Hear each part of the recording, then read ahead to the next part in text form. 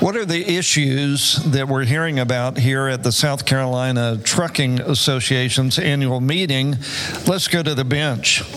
Legal news and business interviews from Collins & Lacey, a leading South Carolina defense firm for construction, retail and hospitality, transportation, workers' compensation, and more. Views expressed by guests are their own. Now, recorded live at the 2021 South Carolina Trucking Association's annual conference. This is The Legal Bench.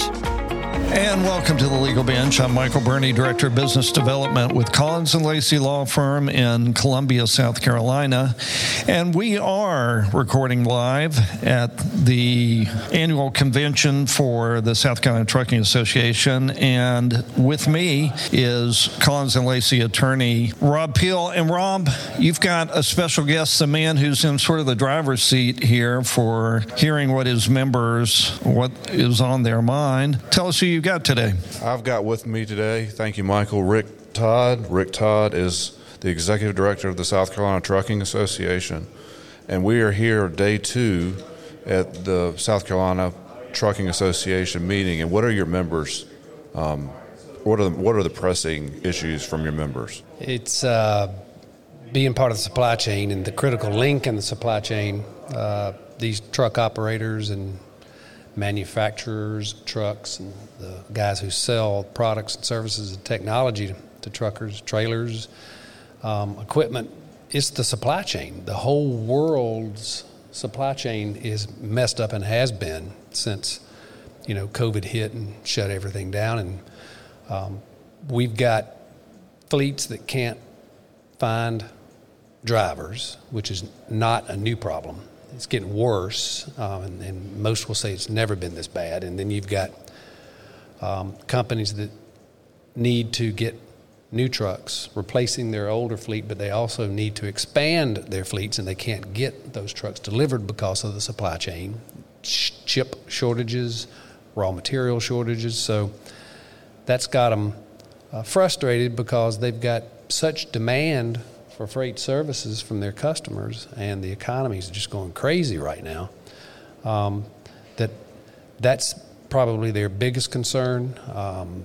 It's having technicians who can keep the equipment rolling. Trucks sitting still, you're losing money. You're giving up opportunities to earn, and you're actually losing money because you're having to pay for everything in the process. We haven't talked yet. We'll talk tomorrow about the deteriorating insurance market. But that's in the back of everybody's mind, which is really due to the lawsuit system and the exposure they've got there. Fuel is high, but most of them have fuel surcharge mechanisms that they can deploy to recover those costs, so that's not as big a concern as some people might think it would be. So really it's more just people finding people.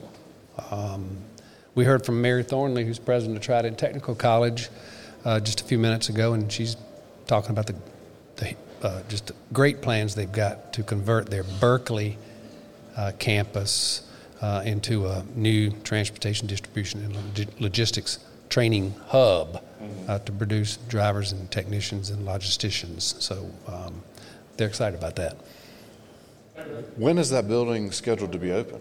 Well, she said they are in various phases of completely rebuilding. She said you can't just put lipstick on this facility. It's over 30 years old, and so they've got a $30+ million budget to refurbish and rebuild it and add to it.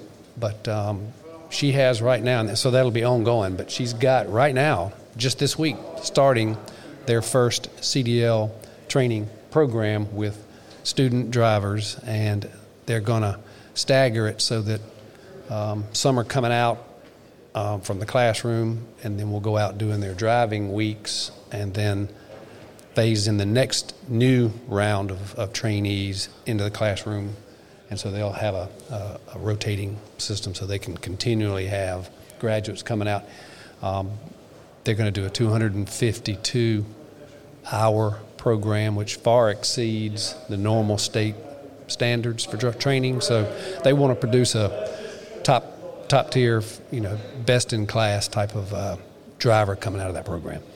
And you mentioned earlier about the driver shortages and finding quality drivers. What is the solution to that problem? Is that throwing money at it, or is it training people better, finding the right fit, and just kind of staying with it? How do you think we could rectify that situation? Well, she said, and I hadn't quite heard it put this way, but from her perspective as the CEO of a technical college, community college, that creating, propping up, and running a CDL training program is very expensive if you can think about it, because you have to have tractors, trailers, simulators, and people, and then you have to have paved spaces and places where you can do the road parts. And then this stuff's expensive, so that hurdle is being helped by state appropriations and private sector contributions. She challenged us a little bit to help her with that. And then it goes back to the age-old problem, and that is convincing people to want to enter the transportation industry, specifically driving trucks. And so we've been part of a public-private partnership to where we got the legislature to fund the operation, and then the private sector built the tractor and the trailer, fill that mobile unit trailer with simulators and virtual reality stations, which represent the skilled trades that we need so bad, whether it's truck driving, diesel techs, carpenters, plumbers, HVAC technicians. You have it. And that unit will go out around the state, and it will actually get in front of high school students. And so we want to encourage young people and show them that if they stay in high school and they stay off drugs, graduate, then they can get a quick job or get a certificate. Mary, even with Trident Tech, mentioned that this is free tuition. So the obstacles that you typically have of someone being able to afford to go to tech school even, or to get a certificate, the state legislature has provided through grants and appropriations free tuition assistance. That's how much they have recognized that we are slowing the velocity of the entire economy, the supply chain, without having enough truck drivers and technicians and other workers. That's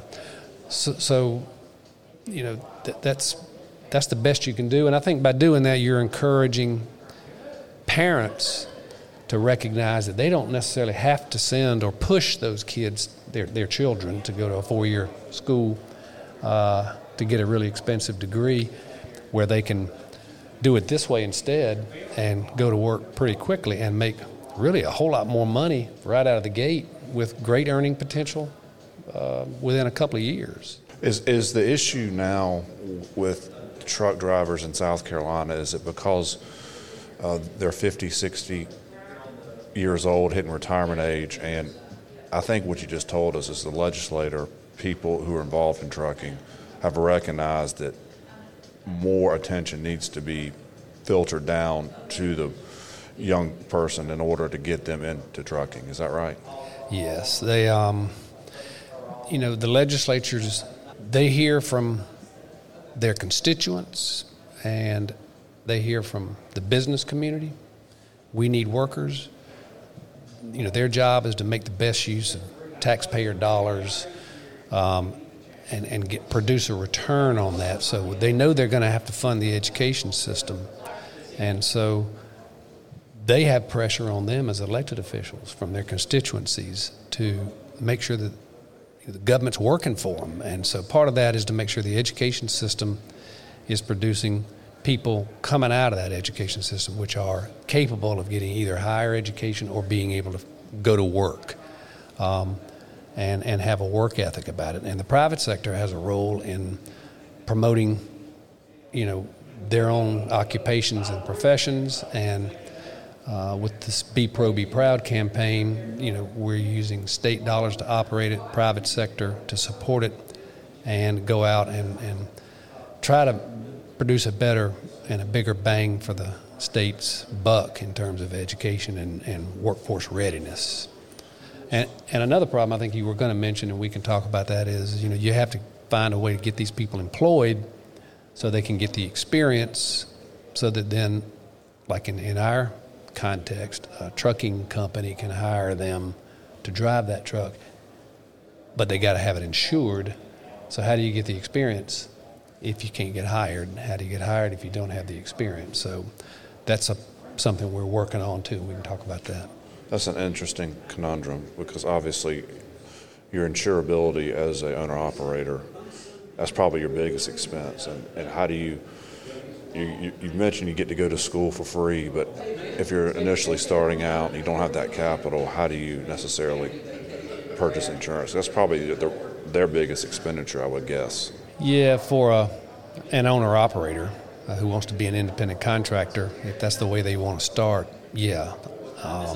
And if you are a person who has a CDL and you want to go to work as an employee driver, that fleet still expects you to have some level of experience before they just turn you loose in that truck. And their insurance carrier is going to look at that list of drivers, those employees, and they're going to say these guys are not qualified either because they don't have experience or their record's not good enough, and you either got to up-train them or let them go. So we're trying to figure out a way to get folks into jobs at the entry level, and that may be getting them employed by the public sector, driving local, working for a city fleet or a county fleet or a state fleet.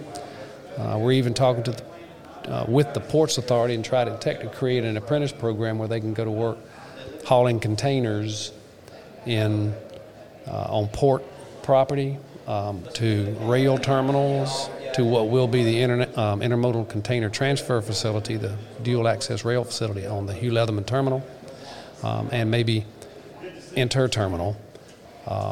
And that would be the proving ground.